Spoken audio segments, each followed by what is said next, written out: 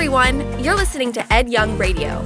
Ed pastors Fellowship Church, and we want to thank you for listening with us. These next few minutes together can change your life, and you can always hear more by visiting edyoung.com. Enjoy the message. Well, the first time it happened to me, I was 17. We lived in Columbia, South Carolina, and I was very involved in basketball. I was pretty good at it. A lot of schools contacted me about playing for them, like Notre Dame and University of Florida, NC State, just to name a few, Villanova. And everything was going just perfect until right before my senior year, my parents informed us that we were moving 1,000 miles away to Houston, Texas. Now, basketball was one thing. I was into that. My goal was to get a full ride and all of that. But Lisa was even on another planet because we'd been dating, now you call it talking, for several years. And I had to move to Houston, out to Texas, right before this defining moment in my life. It was not a pretty picture. We moved to Houston, and my parents were kind enough to set us up in school, and it was a large public school, and we met the teachers, and it was very important, for us to talk to the coaches. And I met this basketball coach who befriended me. He was very excited that I was transferring to his school. I was picked one of the top 10 recruits in the state of Texas, and he was all fired up. And the district that I played in Texas compared to the district I played in South Carolina was like comparing the NBA to church league. The league in Texas was pathetic compared to where I played in South Carolina. So by far, I was the best guy on the team. So the season started in Texas, and I did really well. I was averaging over 20 points per game, and suddenly, I'm talking about out of nowhere, for no rhyme nor reason. In fact, I was talking to my brother about this situation last night, and he said, "Ed, I can't even talk about it because it makes me so angry." But out of nowhere, in the middle of this big game, the coach benched me, didn't play me, totally betrayed me. I was by far the best person on the team, talking to all these major colleges around the country, and I was just there, stuck on the bench. And my whole world was spinning out of control. My thing was basketball. That's what I did. That's what I worked on. And I looked, and to my shock and dismay, this guy totally and completely betrayed me. I trusted him, and he turned on me. It was horrendous. I was in the pit of betrayal. Bitterness and anger welled up in my life, and I began to lash out at God. I began to say, "God, why me? I'm a preacher's kid. Grew up in church. God, I'm pure, I'm holy, I'm living the life, I'm going to Bible study, and why me?" Have you ever said that to God? Have you ever felt that way before? I was only 17 at a defining moment in my life, and then all of my scholarship hopes, I thought, were just ripped from me. That was the first time I ever experienced betrayal. Betrayal, we don't call it betrayal anymore. Now and then we will, but today we call it, I was jammed, hosed, stabbed in the back, messed around. Yet we don't call it what it is, betrayal, because when we say betrayal, it's too personal. It gets in our stuff. It comes into our kitchen, and it gets between, maybe if you're a woman, you and your makeup, and if you're a guy, it gets up in your grill, and we don't like it too much. But betrayal is everywhere. Have you thought about it? It's everywhere. It's everywhere we turn. And betrayal is a big business these days. All of the kiss and tell books, all of the tabloid television, all of the innuendos, the leaks, the lies, the half-truths, the exaggerations, the people who get close to others and then turn, and then they write all these books and have all these interviews. We love betrayal. Give me some dirty laundry. We love it. I like it and you like it. Now, we don't like to be on the receiving end of it, but we like to read about it, So everybody in this room who's hearing my voice right now, Everyone in Miami, in that room, is hearing my voice right now. Everybody in Plano, everybody in downtown, everybody in Fort Worth who's hearing my voice right now, you have either betrayed someone or you're going to get betrayed. Or on top of that, you've been betrayed. And to even make matters worse, some of you are in the process of being betrayed and you don't even know it. That's even worse. Betrayal, it's deep, it hurts. It's like you're thrown in a pit. And the pit is horrendous. In the pit, we fire these questions to God. God, why me? There's a young man in the Bible named Joseph, and we're going to talk about Joseph over the next several weeks here in this series on betrayal. And I challenge you not to miss a single installment in this series, because we're going to see the good side of betrayal. Now that sounds like a crazy statement, but I'm telling you, there is an upside, a beautiful side to betrayal. Now before we look at the beautiful side, we've got to understand some things about betrayal. And as I think about Scripture, as I think about the Bible, because the Bible is a book on betrayal. I mean, it's throughout the pages of Scripture. The whole betrayal thing started in the garden and it culminated at the cross. And when I throw the word betrayal out, most of you think about one guy, don't you? Judas. Do you think about, when I say betrayal, it's like, oh yeah, Judas, man, he betrayed Jesus.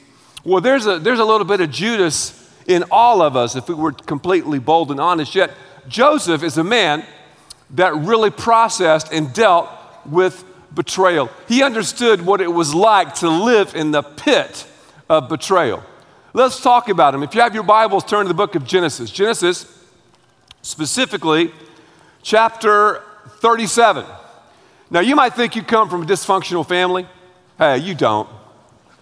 I mean, Joseph's family would make your family seem like the Brady Bunch. This guy's family was totally and completely wheels off. I mean, there's no way we can compare our families to his families, because I know a lot of us are thinking about family issues right now because we're fresh off of the holidays and like, oh, my family's crazier than yours. No, let me tell you what my mom did. Well, my dad, I have this crazy uncle, Uncle Ricky. Listen, that doesn't come close to Joseph's family. You're talking about whack-a-doodle-doo, man. They were all up in it. Jacob's the father. Joseph is one of his many, many sons. God had like 12 sons. Well, Jacob, this father, makes a stupid fathering move. Have you ever made a stupid fathering move? Fathers, I have. You know, stupid, what was I thinking decision? Well, let me tell you what he did. He showed favoritism to Joseph. I mean, he said like, okay, that's my boy, that's my man. I love him more than any of you other guys. And of course, when a father does something stupid like that, everybody doesn't like it. So that's kind of the context of this story. Now I want you to notice something about betrayal that you've got to lift off the pages of Scripture. Betrayal starts, it strikes, it hits at defining moments during our lives. That's a huge one. Betrayal hits at the crucial moments, right when the company is beginning to grow, right when you're getting ready to move into the new building as a pastor, right when you think the marriage is like, okay, the marriage is together, right when you think, okay, we might get engaged. That's when betrayal strikes. It's uncanny how it happens. Well, let's check it out in Genesis chapter 37, verse 3. Now Jacob, that's the wheels off dad, and he had some good points too, but he was kind of out there. The word Jacob, by the way, in the Hebrew means the cheater, the supplanter. Now Jacob, the cheater, the supplanter, loved Joseph more than any of their sons. And because he had been born to him in his old age, he had made a richly ornamented robe for him. Okay, now I hope you received that verse. Jacob loved Joseph more than any of his other sons, and he made him a richly ornamented robe for him. This word ornamented in the Hebrew is pronounced Gucci.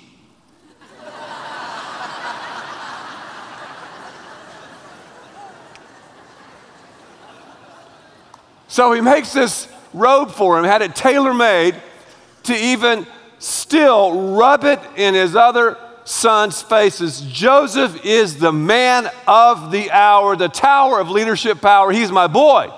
Well, you know what Joseph did? Joseph really messed up here. Joseph began to brag to his brothers like, I'm the man. And one day, you guys are going to bow down before me. He began to share his dreams and his visions and all of his abilities and gifts. That was not very smart.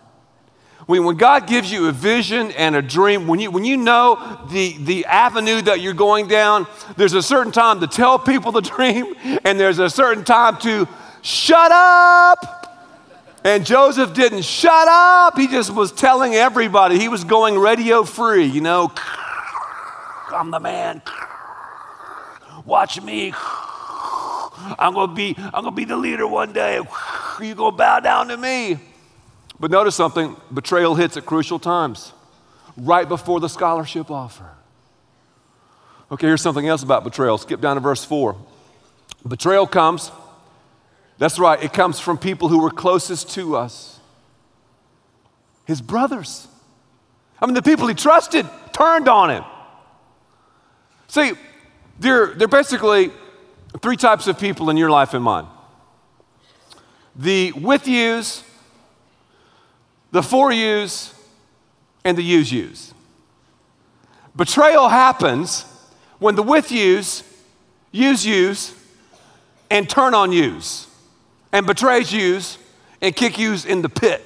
That is betrayal. When the with yous use you. I was talking to a leader about a week ago. He was over at my house for dinner, and I was asking him some questions about leadership, and the subject of betrayal came up because he began to share about some of the stories of betrayal in his life. And here's what I've discovered about betrayal. This is kind of a sidebar. The bigger the vision, the bigger the dreamer, the bigger the betrayal. And he looked at me and he said, you know what I've discovered, Ed, as I've lived my life? He said, there's always a Judas at your table. And he said, he's close enough to kiss you. And he said, great leaders can discern whether it's a Judas or someone who's a stand-up guy or a girl. I thought that was powerful.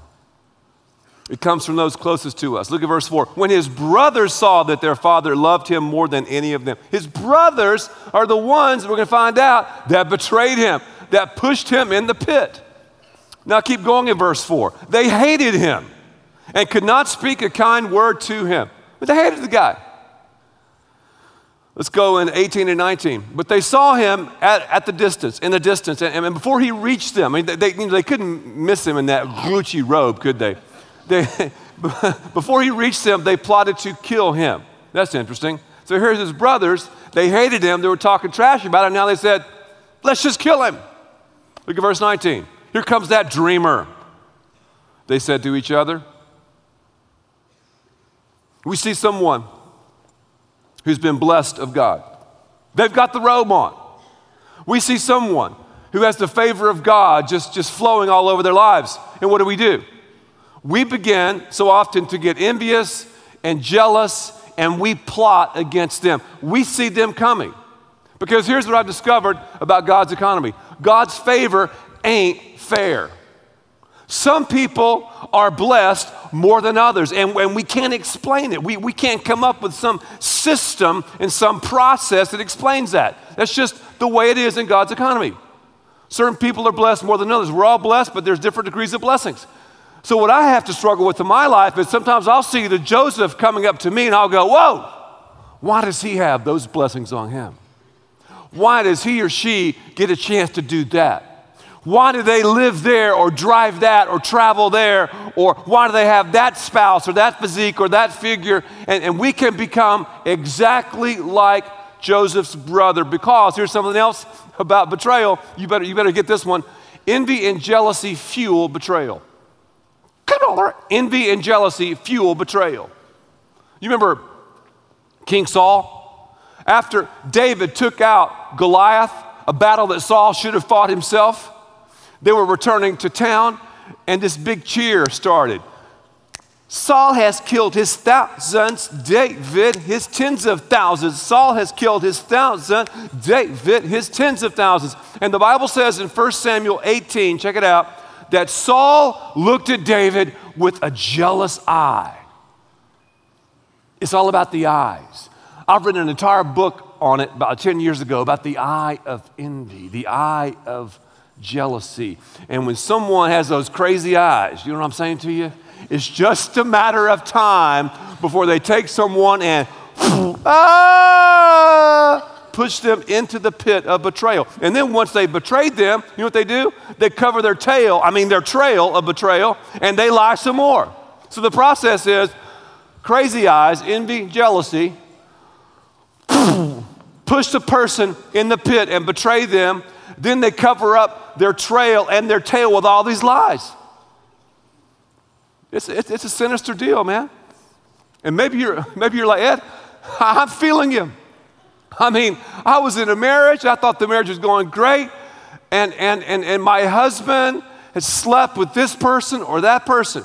I was in this business deal, and I thought everything was perfect. I completely was committed to this person, and this person stole some money from me and sold me down the river and started a company down the street and took half of my client base, or I shared this secret with someone at school, something in confidence, and now, man, they're blogging about it. It hurts. There's nothing like betrayal. Let's keep going. Genesis 37, 23 and 24. It says, so when Joseph came to his brothers, he was going to, see what they were doing, with all of their agricultural pursuits and taking care of the sheep and all that. His father told him to check up on his brothers. So when Joseph came to his brothers, they stripped him of his robe, the richly ornamented robe he was wearing. And look at verse 24. They took him and threw him into the cistern, the pit. Now the cistern was empty. There was no water in it. Yeah, the cistern was empty. There was no water in it, but it was full. It was pitiful. It was full of bitterness and rage and loneliness and mistrust and anger. That's what the pit is full of. So they disrespected Joseph by disrobing him.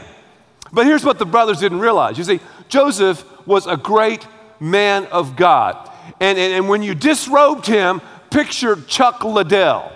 You know Chuck Liddell? Some of the guys would know him, a few women. Ultimate Fighting.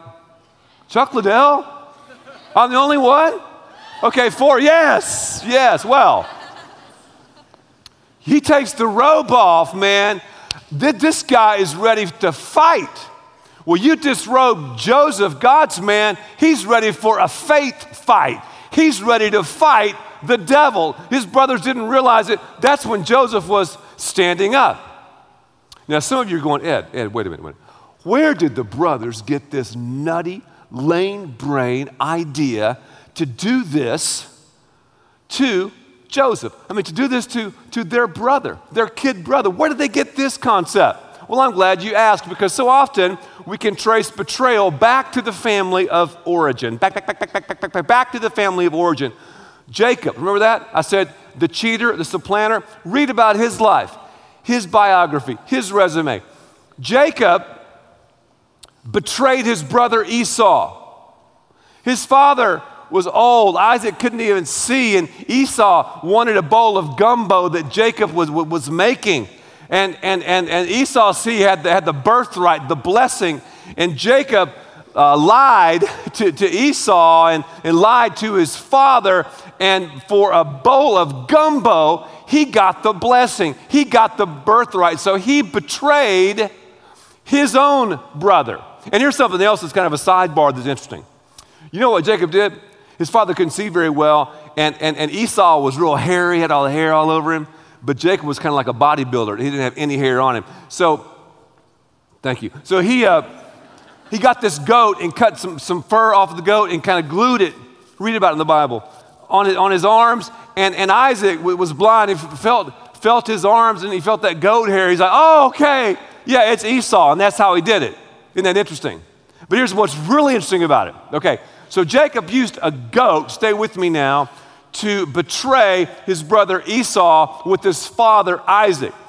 And then his brothers, Joseph's brothers, used a goat. They slaughtered a goat, dripped the blood of the goat on the Gucci robe, and they made that lie up to their father Jacob and said, oh, Joseph's dead. Did you understand that? I thought that's pretty interesting. Goat. I just threw that in. I did. Kind of an interesting biblical fact. Where was I? Kind of gets confusing. See, why even watch reality television when you have the Bible? I mean, this is crazy, man. It's unbelievable. But anyway, well, here's what I'm saying. You show me a betrayer, I'll show you someone who has parents who betray. Betrayers have betrayers. It's a learned thing. We just learn it. And you show me parents who are all eaten up with envy, the crazy eyes of jealousy, and I'll show you somebody who has pushed people in the pit. I'll show you somebody who's a liar. It's interesting. So we have the opportunity. Here's a good thing, man. We have the opportunity to break the cycle of betrayal. We can break it. Maybe you're on the receiving end of it. Maybe you're on the giving end of it. We can break the cycle when we understand some of these deep truths of Scripture. So when Joseph came to his brothers, they stripped him of his robe, the richly ornamented robe he was wearing, and they took him and threw him into the pit. Now the cistern was empty and there was no water in it. Now I want you to get a picture of that. You saw me earlier in that pit. That pit's 17 feet deep. We dug it on our property. It's scary to go down in the pit. And a lot of you right now are in the pit. And you've lived in the pit for a while. You're having a pity party, a black tie invitational pity party. And it's all about, man, the pitiful circumstance that you're in. And I understand there is nothing like betrayal. I understand you've got to have a grieving process. I understand because Lisa and I have talked to people going through divorces, and we've talked to people who have been totally shafted and shamed and disrespected. We've talked, but you know what? There comes a time where you have got to stand, and when they disrespect you and disrobe you, there comes a time you've got to go Chuck Liddell and fight the devil and not just break down, but break through. Now, Joseph obviously needed a breakdown in his life. He thought he was the man. He was bragging about it. And what happened? God allowed him to be tossed into the pit to break him down. God didn't cause it. God allowed it. I needed that in my life when I was 17. Basketball was my God. That was my thing. And I needed a breakdown. And believe me, I had a breakdown in the pit. I got a severe case of mono. I had to quit basketball. A lot of the colleges who were talking to me just ran away. It was horrific. I was searching for identity, for purpose, for meaning. I understand what it's like to be in the pit, and many of you do as well. If you don't, it's going to happen to you, so you better get ready for the pit, for that pit stop. But see, here's the good thing. It's a stop. You don't live in the pit. I mean, the pit is nowhere to live. You build all these walls around you. You say, you know what? I'll never trust again. You build all these walls around you. I'll never give my heart again. You build all these walls around you and isolate yourself and insulate yourself. Then you try to drag others in the pit with you, and you just share pitiful pity party stories for the rest of your life. That's no way to live. We got to break out and break through. And that's the good news of it, because living in the pit can either lead to a total breakdown or a breakout. I've talked to people in the pit, and they're afraid to love, and some, you won't believe this, are afraid even to be loved. If I love and the love is returned, it's just a matter of time before they envy me, they get jealous of me, and push me in the pit and betray me and lie about me, so I'll never love, and I don't want to be loved again. I'll just surround myself with pets. Now, I love animals, but I really believe one of the reasons we love animals so much is they don't betray us. Although I sometimes wonder about my Dobermans as I look at them deep into the eyes, and they have those black eyes. But they haven't betrayed us yet. You know what I'm saying, though? It's very interesting. I was in the pit, and I kept saying, why me, Lord? Why me? Why me? Why me? And here's what happened to me. I discovered something. I discovered that God was preparing me for what he has prepared for me. Now, that's a huge thing to grasp, a huge thing to wrap your life around. God is preparing you right now for what he has prepared for you. But Ed, I'm in a pit. I mean, it's dark, it's cold, it's lonely, I'm in a pit. I'll say it again. God is preparing you for what he has prepared for you. He didn't cause the pit, yet he has allowed it in your life, maybe even to break you down. What are you doing just looking down and around? It's time to look up and to break through and to break out of the pit, because there is a purpose in the pit. I was able to receive a full scholarship at Florida State University. And when I received that scholarship, it was totally and completely the mercy of God, because I didn't play most of my senior year. Yet my college coach at Florida State had seen me play at South Carolina. He thought, you know what? I'll give you a shot. And my family loved it. A free ride? I mean, nothing cost anything in college. It cost Florida State something, but not me something. And I went to Florida State, and I really began to have balance. And I really began to see my life in a deeper way because of the pit. For 1 year, though, I asked this question: God, remember, why me? Why me? Why me? All the hours of practice and all the sacrifice, and this guy totally abuses me and totally betrays me. My family doesn't even like to talk about it, even to this day. But here's what happened to me at Florida State University.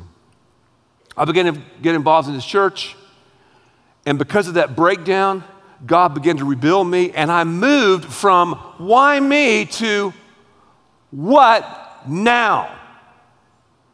I looked up. I didn't look down and around anymore. I looked up and I said, God, what now?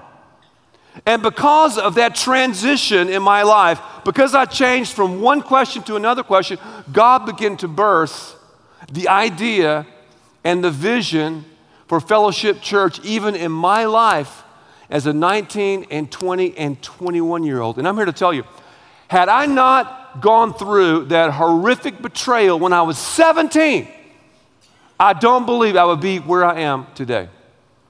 So I can look back, and yeah, I still probably have some anger about that toward that guy. I'm just being, boldly honest here, and I need to pray about that and work on that. But you know what? Right now, I can thank God for the pit. I can thank God for the breakdown, because God enabled me to break out and to break through. God is preparing you for what he has prepared for you. I don't care how deep the pit is. I don't care how horrible you think it might be. God is always deeper. He is always loving. He is always purposeful. And he wants to take you out if you'll just look up. Here's what the psalmist said. Man, this is a verse to grab hold to this week. Psalm 40, verse 2, it says, he lifted me out of the slimy pit. That's what God wants to do. Out of the mud and mire. He set my feet on rock and gave me a firm place to stand. Thank you for listening, and thanks to all who give so generously to this ministry. It's because of you that we can continue this show and equip people with the hope of heaven. You can click the link in the description to support the show or visit edyoung.com. There you can also be resourced with bonus content for free, including a daily devotional. We also encourage you to share the message today with those around you. Thank you again for listening. God bless.